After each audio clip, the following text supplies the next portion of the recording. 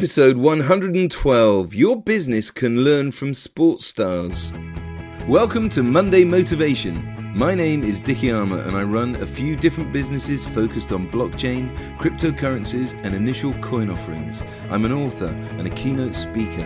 I love life, I love people and I love helping people. It's what drives me.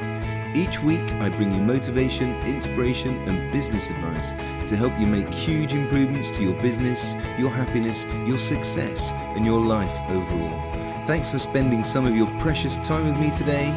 Let's get started.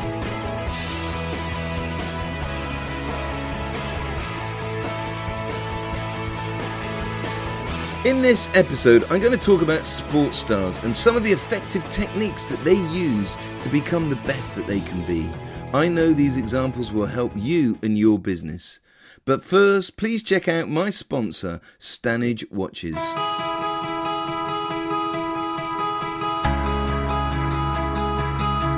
Stanage Watches, bespoke, handcrafted timepieces for the modern man and woman. www.stanagewatches.com. Stanage Watches launched in January 2013 to bring eye-catching, luxury watches to people with a keen eye for design. It was launched by the founder and genius watchmaker Conor Lysak Stanage. There are currently 6 editions in the Stanage range: the Classic, the Military, the Ladies Double Dial, the K12 Chronograph, the Flight Seeker and the Power Reserve. There's also the brand new K14 Chronograph, and I'm pleased to announce breaking news. Stanage Watches is launching the all-new Airmaster, and they're taking orders right now. Please go to www.stanagewatches.com today and get yourself one of these amazing timepieces, each one hand-built by Conor, the master watchmaker. Stanage Watches, bespoke, handcrafted timepieces for the modern man and woman. StanageWatches.com.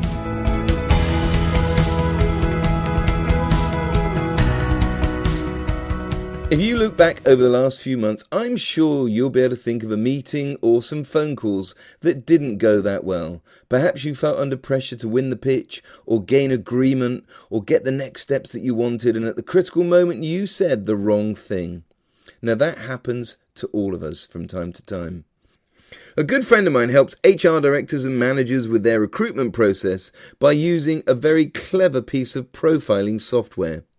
I gave him an introduction to the CEO at Nominet recently and a meeting was booked. I asked my friend how the meeting went and he was gutted. He didn't present anywhere near as well as he knows he could have, and he's now following up to try to get a second chance. And I've done the same myself. We were trying to get a deal done with Chelsea Football Club to offer our branded email service to their fans, and I had a particularly bad meeting with one of their commercial team along with their IT manager. And Chelsea ended up saying no to doing a deal with us, and they actually said no on 3 separate occasions. But eventually, through tenacity and following up effectively, we finally got them to say yes. This same challenge is faced by world-class athletes every day. They can prepare for 4 years to win a gold medal at the Olympics and then make a small error that leads to failure. So how can you ensure that you get the results, the reactions and the respect that you deserve in the most important meetings, pitches and presentations? Your delivery and content are so important, but often it's mindset that lets people down. World champions often state that the difference between success and failure is creating a winning mindset at the right moment. But how do you apply this to business? Muhammad Ali used to visualize all of his fights in detail before he ever got in the boxing ring. He would even decide when he planned to knock a person out, in which round and what kind of punch he was going to use. He called this future history, deciding in advance what the future will be.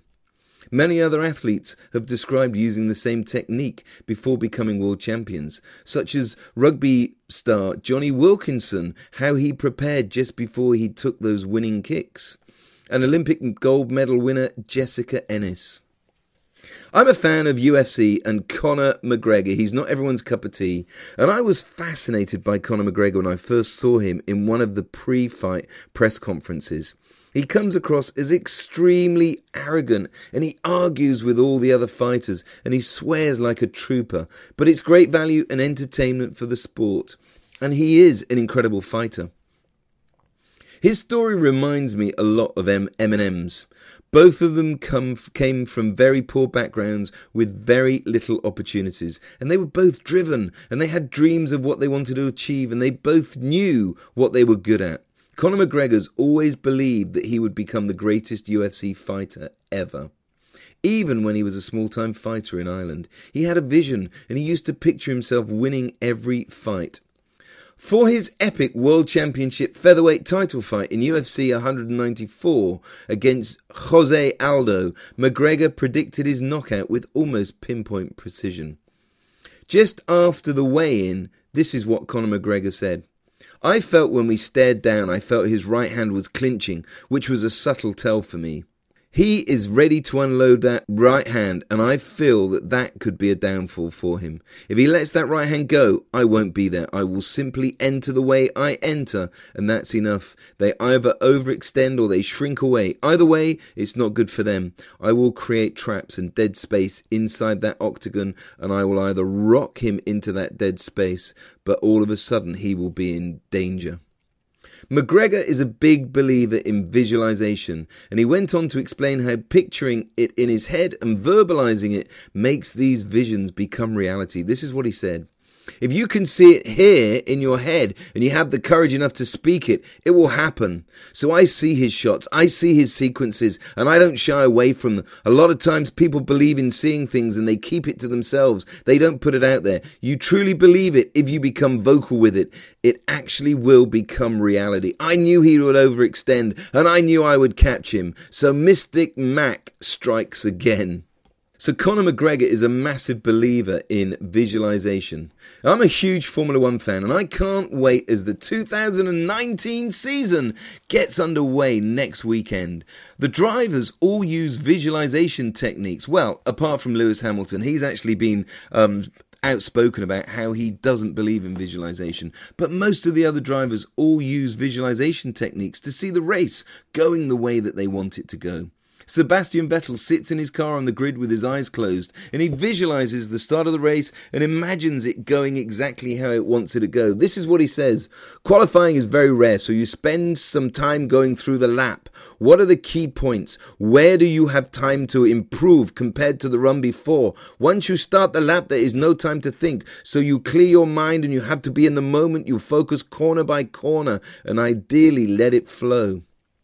And it's worked for him. He won the World Championship 4 times and is still one of the greatest Formula One drivers still racing in F1 today. And you can do the same thing before your next big pitch, your speech, your telephone call, or your meeting with a prospect. Imagine the event taking place and that you're doing everything you need to do in order to succeed. Remember that you can't control the actions of the other people, and you can't always rely on technology. You can only control your own reactions to the events around you. So imagine performing at your best, despite any challenges that might come in your way. This allows your mind to stay focused and work towards your target. Think back to events when you felt completely confident and you did everything the way that you hoped. This might include a sport when you were playing your best game ever and feeling in the zone, or in a meeting, or on a telephone call, and you felt terrific from the beginning to the end.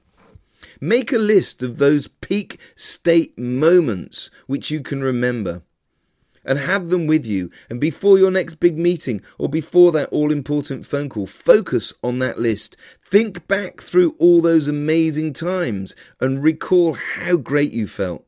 This will prime your mind to work in that same peak state by reminding yourself of all the previous times that you've been successful.